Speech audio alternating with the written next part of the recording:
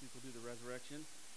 And if there's ever been a good enough reason to stop in the middle of a series, Easter would be it. I mean, because there's nothing that reveals Jesus' sacrifice and the love he has for us like this triumphal entry in the resurrection.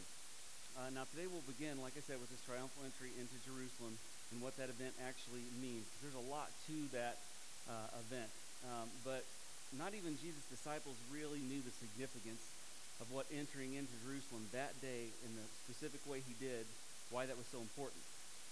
His disciples, were encouraged, as were a lot of the followers that were there at his arrival, and you could tell by the excitement level that the Bible tells us they have, and rightfully so, because, this is God's Son and promised Messiah, and he's being revealed and arriving.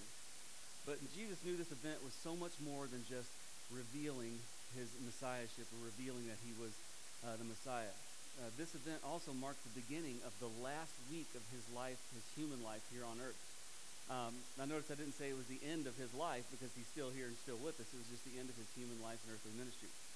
The people may have praised that arrival then, and I understand why they did, but they didn't realize that soon all that praise was going to be mourning, because they would mourn his departure just as much as they praised his arrival, because he would be crucified that week. But that mourning would be short-lived, that mourning that they had after he was crucified, because soon everything would change.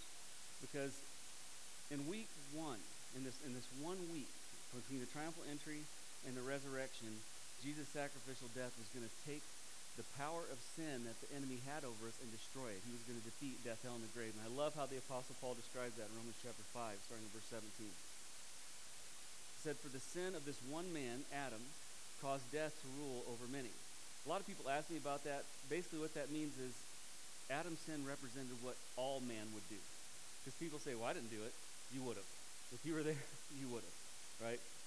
But even greater is God's wonderful grace and his gift of righteousness for all who receive it and live in triumph over sin and death through this one man, Jesus Christ. Yes, Adam's one sin brings condemnation for everyone, but Christ's one act of righteousness brings a right relationship with God and a new life for everyone. Because one person disobeyed God, many became sinners. But because one other person obeyed God, many will be made righteous. God's law was given so that all people could see how sinful they are.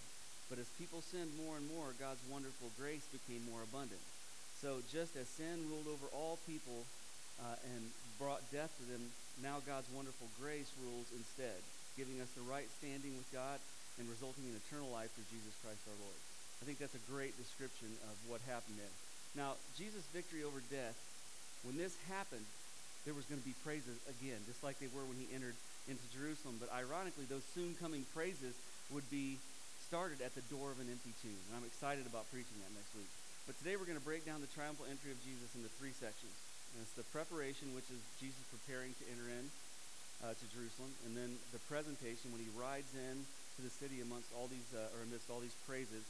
And then the third section will be the prophecy, and this is when Jesus prophesies the destruction of Jerusalem when he has to deal with the leaders. So let's jump right in. We're in Matthew chapter 21, and we'll be going back and forth between Matthew and Luke, but Matthew chapter 21, starting in verse 1. It said, when they had approached Jerusalem and had come to Bethphage at the Mount of Olives, then Jesus sent 2 disciples, saying, "Go to the village opposite you, and immediately you will find a donkey tied there and a colt with her. Untie them and bring them to me. If anyone says anything to you, you shall say, 'The Lord has need of them,' and immediately he will send them." This took place to fulfill what was spoken through the prophet. "Say to the daughter of Zion, Behold, your king is coming to you, gentle and mounted on a donkey, even on a colt, the foal of a beast of burden." The disciples went and did just as Jesus had instructed them, and brought the donkey and the colt, and laid their coats on them, and he sat on the coats. Now, here's kind of what happened to this point. It was time. So Jesus was ministering in Jericho, and he left Jericho to head toward Jerusalem. And he stops when he gets just outside Jerusalem at this town called Bethphage, and he wanted to prepare for 2 events. First, he was preparing to enter a city where there was a lot of unbelieving Jews that were very hostile toward him. They did not like him. They didn't believe he was the Messiah, and honestly, their goal was to see him killed. That's what they wanted, all right? The second thing he was preparing for was the statement that was about to be made by him riding in on that donkey or that foal, depending on what your translation says. That arrival in that fashion made a very powerful statement, and he knew what that statement was going to do. See, because Jesus' triumphal entry was the fulfillment of a really powerful messianic prophecy. When I say messianic, that means a prophecy about the coming Messiah. In essence, Jesus moving in on this day, riding in on this day, I should say, is God's way of revealing the identity of his chosen Messiah. See, for centuries, people had waited for the Messiah, and they had dreamed in their mind what this Messiah would look like. Most of the Jews wanted this Messiah that would be a general and a brilliant battle strategist, someone who would rule with an iron fist and lift Jerusalem up and make them the dominant nation of that time. That's what they were looking for. They wanted someone a lot like King Saul in the Old Testament. That was their mindset. But when Jesus entered Jerusalem humbly riding on this donkey, or this foal, actually a colt of a donkey, that was not what those Jews had wanted. But God was making a statement. He was saying, listen, you want to know who the Messiah is? Here he is. This is him right here. So he came in, and that's how he was identified. Now, Zechariah and Isaiah both, and I didn't quote those because he did, were very specific when they described this messianic event. I mean, it said that he would ride in on the foal of a donkey. That's what he would ride in on. And they knew that. They knew that's how it was supposed to be. And Jesus knew that most of the Jewish people of that time knew their prophecy. Remember, the Jews weren't raised like the modern day kids are raised. They were raised steeped in tradition. They were raised to know the Word of God. They were raised to know all the ceremonies and all the pageantry of the Jewish religion. They were raised that way. So most people understood the prophecies because the Jews were really good about passing down orally the traditions and the beliefs of the Jewish people. So Jesus knew they all knew what was going on. And he knew that by doing this, he was proclaiming his true identity, and they were going to know that. Okay, they were going to know that by making sure he came in the way the Bible prophesied he would come in, it was him intentionally saying, I am the Son of God. Now, when we read verses 1 through 7, the fact that God's sovereign plan was unfolding starts to become really obvious. Okay, because Jesus tells the disciples, this had to be a strange command. Okay, because he tells the disciples, he says, I want you to go into town, and you're going to see this donkey tied up, and it's going to have a colt with it.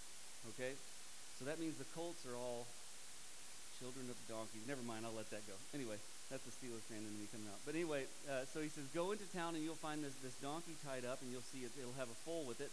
And he's saying, I want you to take him. Now, think about that for a second. In our terms, it'd be like, I want you to go into town, and you're going to find this Buick. I want you to steal it. You know what I mean? That had to be kind of what they were feeling like. So he said, I want you to take it. And they're like, well, I mean, what about the guy who owns it, right? Look at this, Matthew 21:2. Again, it says, saying to them, go into the village opposite you, and immediately you will find a donkey tied there and a colt with her. Untie them and bring them to me. If anyone says anything to you, you shall say, the Lord has need of them, and immediately he will send them. So this is God's sovereignty just showing itself in this plan, because the fact that some strange man that they don't know would see two people taking his donkey and his colt and say, what are you doing? Oh, the master has need of it. And he say, okay, take it. I mean, if that doesn't show you that God's plan is already coming to fruition, I don't know what will. I mean, most people back then, they made their living. That was like their tractor taking one of their donkeys. Okay, that wasn't like in our day. I mean, this was something they needed to make a living, but because this was God's plan unfolding, the Spirit was speaking to this man and said, let him have them, and he gave it to him. Now, as soon as the disciples bring it back to Jesus, they take their own cloaks, their own coats off, and they lay it on him as for kind of like a makeshift saddle, because they wanted him to be comfortable. And this showed that they had this fondness, this love for him and this respect for him, and they were always trying to make that respect and that love known and that faith known, even if it was just making him comfortable. Now, one of the things people ask me is, why did he send him to get the colt? It seems like an unnecessary step, doesn't it? I mean, he's God. If he wanted, he could have had it waiting on him with a rhinestone saddle on, if he wanted. He's God. He could have made that donkey already there, already waiting on him. But this was something more. See, this was one of his last opportunities before his death to reveal that he was God, that he was omniscient, that he was all places at all times, that he did have all knowledge at all times. Just because he was in a human body didn't mean he wasn't all God. He was all God and all man. And so by doing this, he's telling them, listen, I see this, you don't. In the future, here's what's going to happen. No one could see down the tunnels of time unless they were God. And this was his way of showing that, hey, I am the God that you think I am. This is confirmation that he was still all God and all man, and everything that was about to happen, God was in complete control of. And he wanted them to have that confidence. He wanted them to know that they were serving the Son of God, who was God himself. They wanted him to know that because he knew that in that week, their world was going to be turned upside down. Now, a lot of people don't realize the disciples, they knew more than most, but they still were raised in those Jewish traditions. They were still raised believing the things that the Jews taught. So parts of them could not believe, even though he had told them. It was hard for them to believe, I just can't see them killing him. In their mind, they thought, maybe it's a metaphor. I mean, I don't see them killing him. He's the Son of God. How can man kill the Son of God? So you have to remember the disciples really believed that Jesus was going in, making his announcement, and that millennial kingdom was probably going to begin now. Because here's the Messiah we've been waiting for. They weren't hearing him. Have you ever wanted to believe something so bad that you pass on the obvious just to try to believe it? You ever wanted to believe that so bad, like that your kid is actually good enough to start? I'm just kidding. Don't take that. No, but you want to believe something so bad that you almost convince yourself of it. That's kind of what happened here with the Jews. They had convinced themselves that he was not going to be killed. Peter even said that. He said, "May it never be." Right? And Jesus responded, "Get behind me, Satan." Right? Because he knew that only the enemy would put that thought in his mind. So they were totally stoked, and their world was going to be turned upside down. And he wanted to teach them by telling them what was coming down the road and how to handle it. He wanted to teach them that when I'm gone, as long as you obey God, everything is going to work out. Because he's already got a plan in motion, and nobody's going to change that. And this even should have that effect on us as believers when we read this, but God still wants us to have that mindset. You hear me preach this all the time. But we shouldn't allow the circumstances around us to define us. We shouldn't just surrender when things are going rough in this country because, listen, God has a plan and nothing's going to change that. Right? And if God calls you to do something, has anybody here ever had a battle within themselves because you know God's calling you to do something, but your fears, your uncertainties, you're worried about what people might think, all those things start rushing through your mind, so you hesitate. Because you're thinking, let me make sure. And sometimes you spend 20 years making sure and it passes you by. But sometimes God puts something on your heart, something strong on your heart. And when he does that, we can be confident of the same thing he was trying to teach the disciples. If he's calling you to do something, he's worked out the details. When he said, go get that donkey and the colt with it, he's saying, listen, this is already handled. The details are handled. Here's where it is. Here's what you say. Everything's going to work out. The same thing happens for us. When God has a plan for us, if we follow that plan, if we answer that call, we have to trust that he's going to work out all the details. That's just the way it is. For example, I don't know, if you ever had something on your heart and then you really felt good about it and then someone may have said something about how difficult that was. The enemy can discourage you, especially if you ever notice through your family. I probably shouldn't be saying that, but if you ever notice your family's the one that always goes, you're stupid. Come on, seriously. I just learned early on, if God had plans for me, don't even tell him. Just tell my wife. She loves me. She'll actually lift me up, even if it's a lie. But, no, I'm just kidding. But sometimes people just discourage you. But when God puts something on your heart, trust that he has worked out the details, right? And when he does put that on your heart, don't even hesitate. Don't even hesitate. Don't worry about how people are going to react. God already has all that under control. Have you ever had God put it on your heart to talk to somebody about Jesus? Boy, that's a tough one, isn't it? Because you think, I'm going to talk to them about Jesus. Then the enemy starts getting into your mind. Start saying things like, well, hold on a minute now. Are you sure you want to talk to them? You know their temper. You know what they think about preachers. You know what they think about church. You start talking to them, they might get mad. They might think you're stupid. They might flat out reject you. Maybe they'll listen, but I don't know. And that thought starts getting into your mind, right? And so we start backing away from that. But this should teach us something. If God puts it on your heart, that person's ready to hear. If God puts it on your heart, they will hear what you have to say. I mean, the disciples found this colt right where God said it was. Everything happened exactly like he said because they trusted him. And that should teach us something. See, God doesn't ask us to do anything that he won't also empower us to do successfully. If he's asked you to do it, you've already succeeded at it. All you have to do is accept it. If he said, do this, he's not saying, do this, let's see how it works out. He's not saying, I'm curious to see if you're going to make it. That's not what he's saying. If God says, do this, it means I've already got this set up. I just need you to say yes. I just need you to take the job. You're going to succeed. And not only will he empower us, he'll also give us all the resources we need. They'll be there. When they got there, they didn't have to go around hunting for a donkey and a colt. He told them where it was. The resources were there, right? And they didn't have to worry about opposition. God will remove the opposition you're worried about, because the opposition was obviously the man who owned it. And yet, God had already handled his heart and worked out that opposition.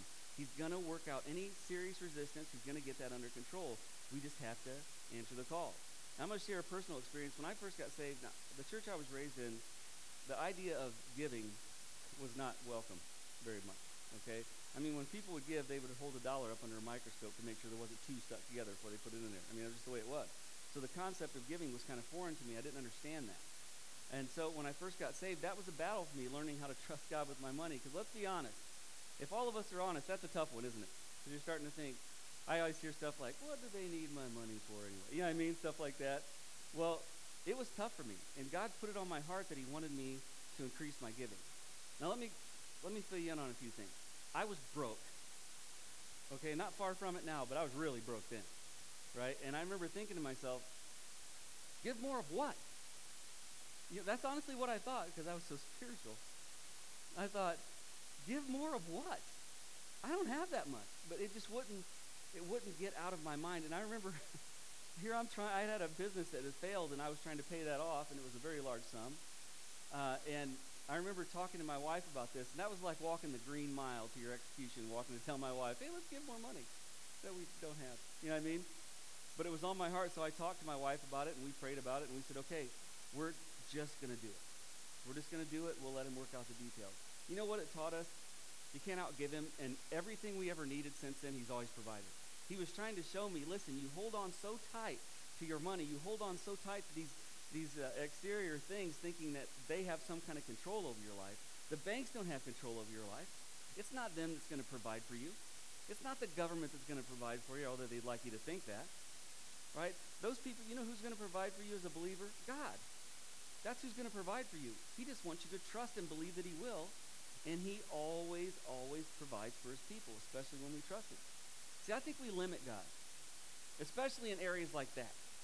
You know what I mean? We think God can do all things, but we don't like talking about money. Right, here's the thing. Let me tell you what I've seen God do, and I can see him continually doing. I have witnessed God clean up addicts. People that everybody said were hopeless, there was no chance, no prayer for them. And they are godly men serving powerfully in a church somewhere today, serving God powerfully. You're looking at one. Okay, God can clean up addicts. I've seen him reform criminals. I remember we had a guy one time that was doing our purchasing, you're going to think this is funny, who was arrested for burglary and did time for burglary. And people go, don't you think that's maybe a bad idea? And I'm like, no, he did a great job. You know why? Because God can reform people and make them into someone they weren't before.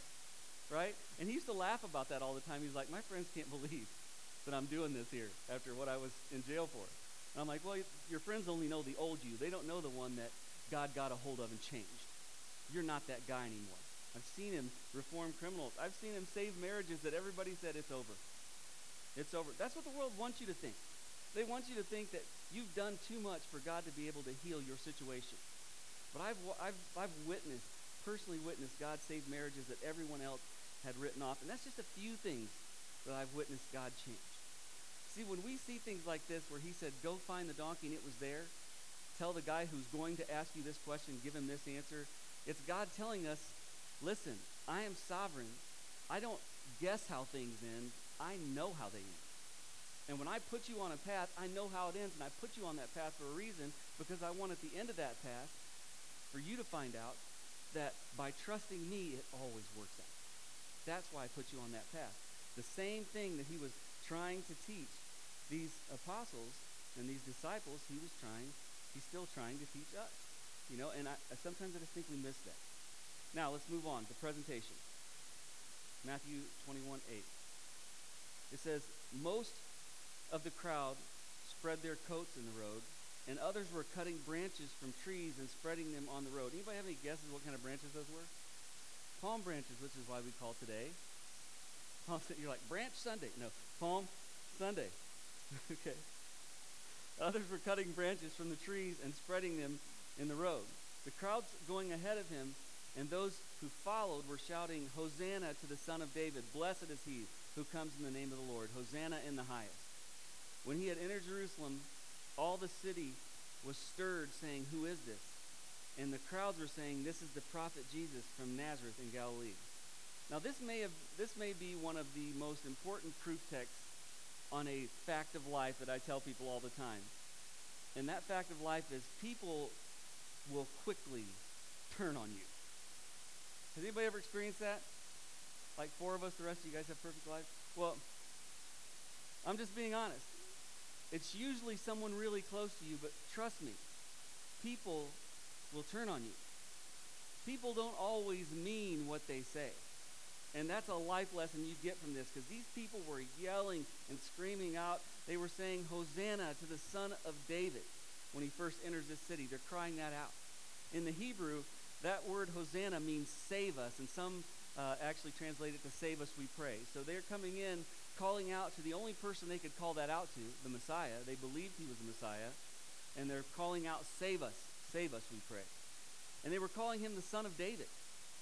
Now, the Son of David was a title that the Hebrews gave to the coming Messiah, because God promised David that in his lineage would come the Messiah. So people called the Messiah the Son of David. So they were calling him, they were saying, Hosanna, or save us, Son of David, Messiah. They were proudly proclaiming that he was a God, that he was the God, that he was a Messiah, right? And the Jews understood this. Now Jesus knew that those people who were shouting and yelling and telling him that they loved him and crying out for him to save them, he knew that wasn't going to last. He knew those same people would turn on him in less than a week. And just as passionately as you see them today saying, Hosanna in the highest to the Son of David, save us, Son of David, all these cries of joy and praise, he knew that they would equally passionately cry out for his death. He knew that was going to be coming in less than a week. So the disciples are probably looking around going, see, they're not going to kill him. Look at this. He's like a rock star here, right? It's like Chris Stapleton coming to town. They were all excited about that. No. He knew that was fake. He knew all about that. And he knew some of those same people, most of those same people, were going to turn on him. Now, in 1 week, the same people who were shouting something, who were shouting something of praise, are now shouting something totally different. Let me read this to you. Luke 23:13. It says, Pilate summoned the chief priests and the rulers of the people and said to them, You brought this man to me as one who incites the people to rebellion, and behold, having examined him before you, I found no guilt in this man regarding the charges which you make against him. No, nor has Herod, for he sent him back to us, and behold, nothing deserving death has been done by him. Therefore I will punish him and release him. So what he's saying here, Pilate's saying, listen, I investigated him. I interrogated the guy. I sent him to Herod. He investigated him. There's nothing wrong with this guy. We're going to give him a beating and let him go. He's done nothing worthy of death. Verse 17. Now he was obligated to release to them at the feast one prisoner. But they cried out all together, saying, Away with this man, and release for us Barabbas. He was one who had been thrown into prison for an insurrection made in the city and for murder. Now, get this. They're accusing Jesus of something worthy of death. This guy has already been proven to have committed a crime worthy of death. Okay? Jesus indicted, this guy sentenced. Okay, that's the difference. All right, sentence. Verse 20. Pilate, wanting to release Jesus, addressed them again, but they kept on calling out, saying what? Crucify, crucify him. What were they just yelling a few days ago? Just a few days ago. Hosanna in the highest. Save us, Son of David. Save us, our Messiah. Now they're yelling, crucify, crucify him. And he said to them the third time, Why, what evil has this man done? I have found in him no guilt demanding death. Therefore I will punish him and release him. But they were insistent with loud voices, asking that he be crucified. And their voices began to prevail. In another one of the Gospels, they actually cried out, Let his blood be on our heads and that of the heads of our children. Whoever said that probably regrets that a lot. But anyway, but they were insistent with loud voices, asking that he be crucified, and their voices began to prevail. Verse 24, and Pilate pronounced sentence that their demand be granted. Now, a lot of people look at what Pilate did as heroic. He was still a coward. He gave in. He had the power, and he didn't care. He could have shut them down and told his guards, tell them to shut up. Start putting them in jail. They'll shut up. So he's not innocent, but he granted their demand. Verse 25, and he released the man they were asking for, who had been thrown into prison for insurrection and murder, but he delivered Jesus to their will. So inevitably, the Jewish leaders protested the reverence that people had for this man they were calling Messiah. They didn't like it, right? And this is just the beginning of what we just read. Eventually, it's going to lead to that arrest and them asking for him to be killed. But he just comes in, and everyone else is praising, and immediately the leaders protest that. Look at this, Luke 19:39-40. It says, some of the Pharisees in the crowd said to him, Teacher, rebuke your disciples. But Jesus answered, I tell you, if these become silent, what? The stones will cry out. Now think about this. These Jewish leaders, they still think everybody's afraid of them. They think highly of themselves. And they said, Teacher, you hear what they're saying? They're calling you the Messiah, the Son of God. Tell your people to shut up. And you'll have people tell you, some secular historians tell you, Jesus never actually said he was God. Jesus never actually said he was Messiah. Yeah, he did. Many times. That's just a lie. Many, many times. And here, if he was going to deny it, here was his chance. And they said, listen, silence your people. Tell them to shut up. Tell your people to shut their mouth. You're not the Messiah, right? And he wanted them silenced. They were acknowledging everything they were afraid of, that the people would actually give him the power that they lusted for. But he refused. He refused, and he made one of the most powerful statements you're ever going to read in the Bible. I love this statement, because Jesus knew it was time to reveal his identity. The time had come, and no man could stop it. See, the sooner we realize that God's plan is God's plan, and it's going to happen no matter what, no matter what's going on, God's plan is never going to change. It's going to stay on the same direction it's always been on, and when it's time, it's time. People always ask me, do you think God's going to get sick of everything and call an end to the world? That's not how it works. The time for the end was set before he created us. He knew. We're getting closer to it every day. It's not like God's going to wake up someday and go, oh, the Steelers lost the Super Bowl. Everybody out of the pool. That's not how it's going to work. You know, he knows when the end of time is. And we're working our way towards that time. This was the appointed time, the ordained time for him to identify his son as the Messiah. This was the time, right? And here's what he was saying. He basically said, even if it were possible to silence the crowds, God would have made the stones on the ground cry out praise to the King of Kings. He was saying, today's the day I'm to be announced. And they can do it, or the stones can do it, or the squirrels can do it. It doesn't matter. Today's the day it's going to happen. So there's no silencing God's plan. Today God's plan is that I am presented as the Messiah they've all been waiting for. Right? And that is so, so powerful. Because, you know, the time's coming when Jesus is going to return. And I hate to be that guy. But I want to see if I'm the only one. Does anybody here look forward to that? Raise your hand if you look forward to that. Especially when your bills are due. I mean, every time I look forward to that so much. When I see people on TV being so rude and blatantly disrespecting God and everything about God, and everybody's saying times are getting so bad it's impossible, and I'm like, no, it isn't. It's going just like he thought it would. And I'll tell you something, it hasn't changed the fact that he is coming back to get us. And maybe this is wrong. Maybe it is. But I've told you, I'm just as big a sinner as anybody, right? But I am looking forward to the day when he comes back. And all those objectors, all those people who were cynics, all those people who were disrespectful, all those people who maligned his name for their own personal profit, all the atheists, all the people like that, I'm looking forward to the day when they have no choice but to hit their knees and bow before the Son of God.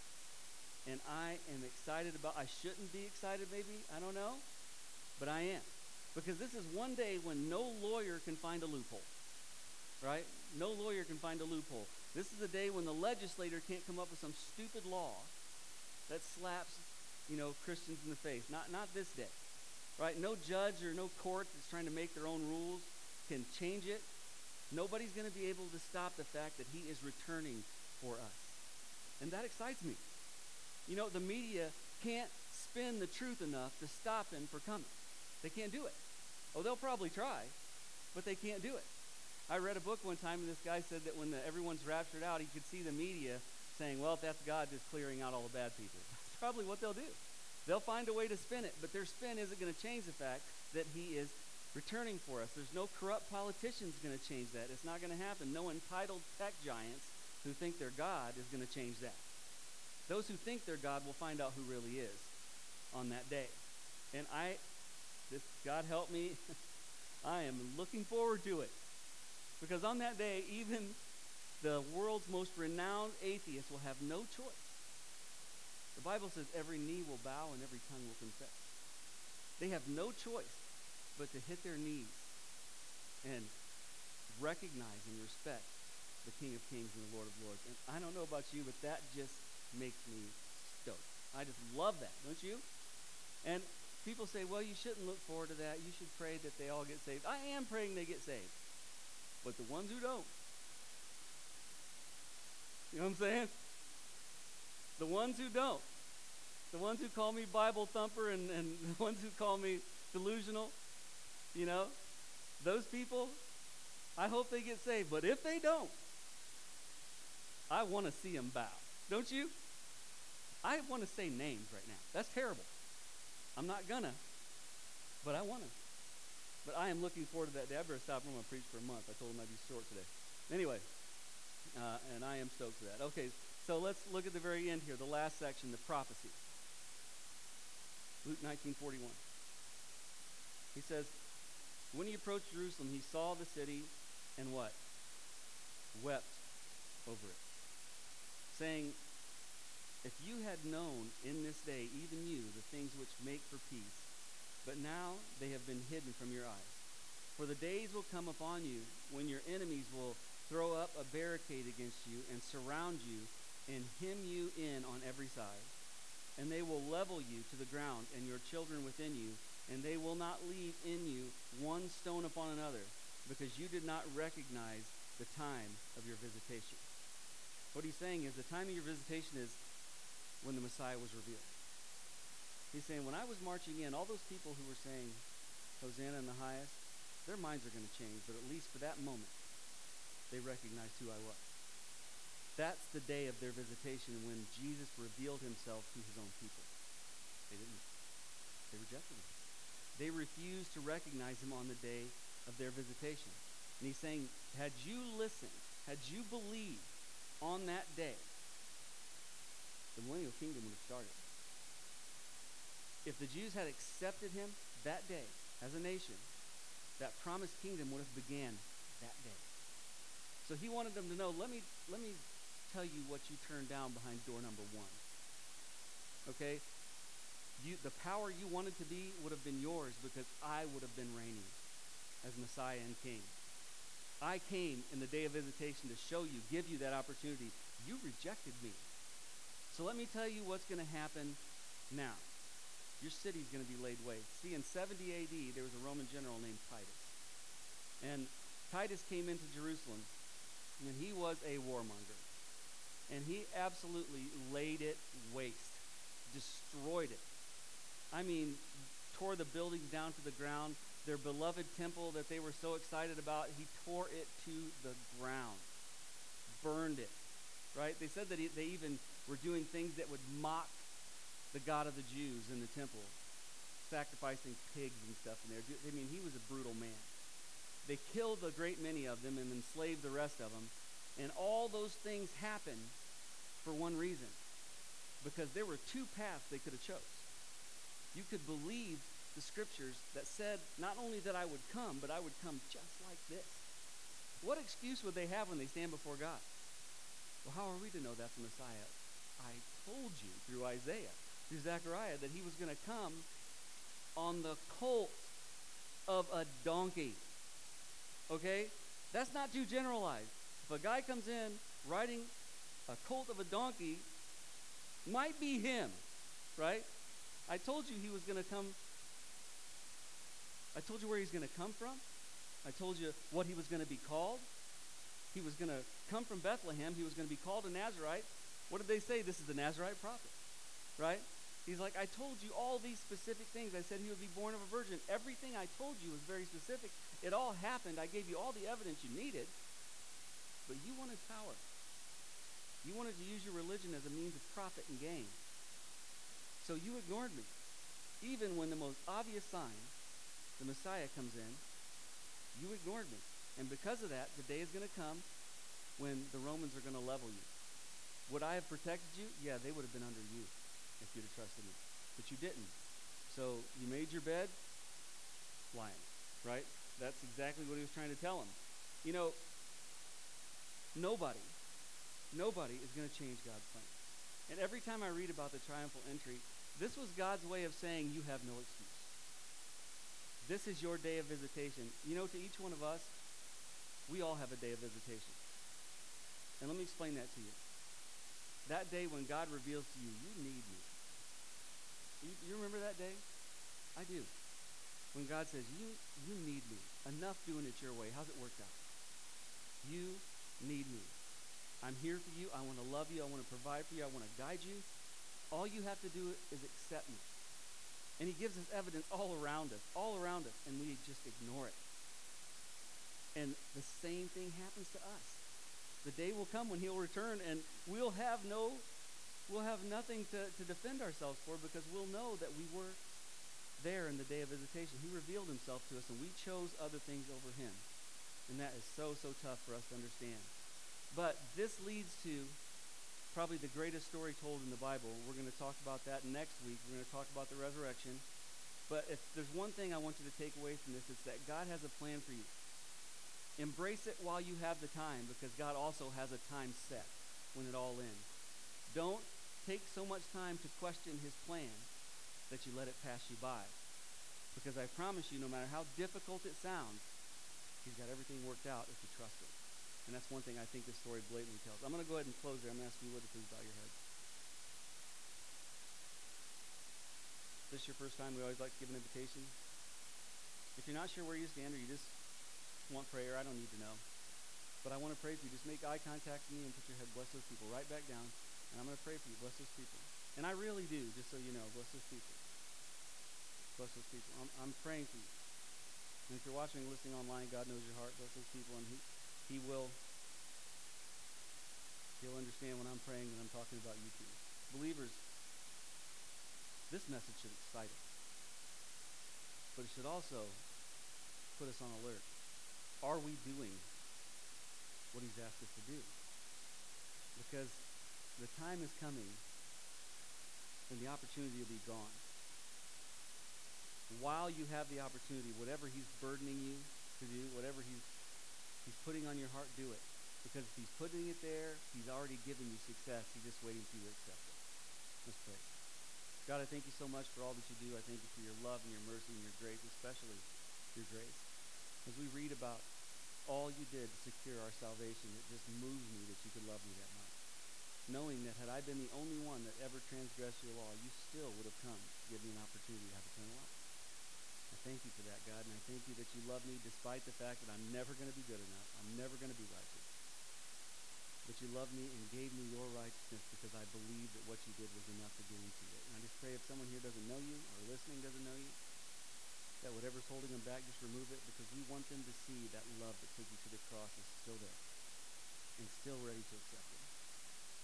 And if they believe, I pray they share it with us. But for those of us who are believers, God, let this kind of thing move us. Don't let another Easter go by, God, where we just go through the motions. Let us remember what it really means and the impact it's had on our lives, and let us be excited about being used to impact others. We just thank you, God, for all that you do. We ask you to keep us safe, and if you don't return to take us home before we meet again, let us come together one more time and give you all the praise, honor, and glory you're so worthy of. We ask these things in Jesus' name. Amen.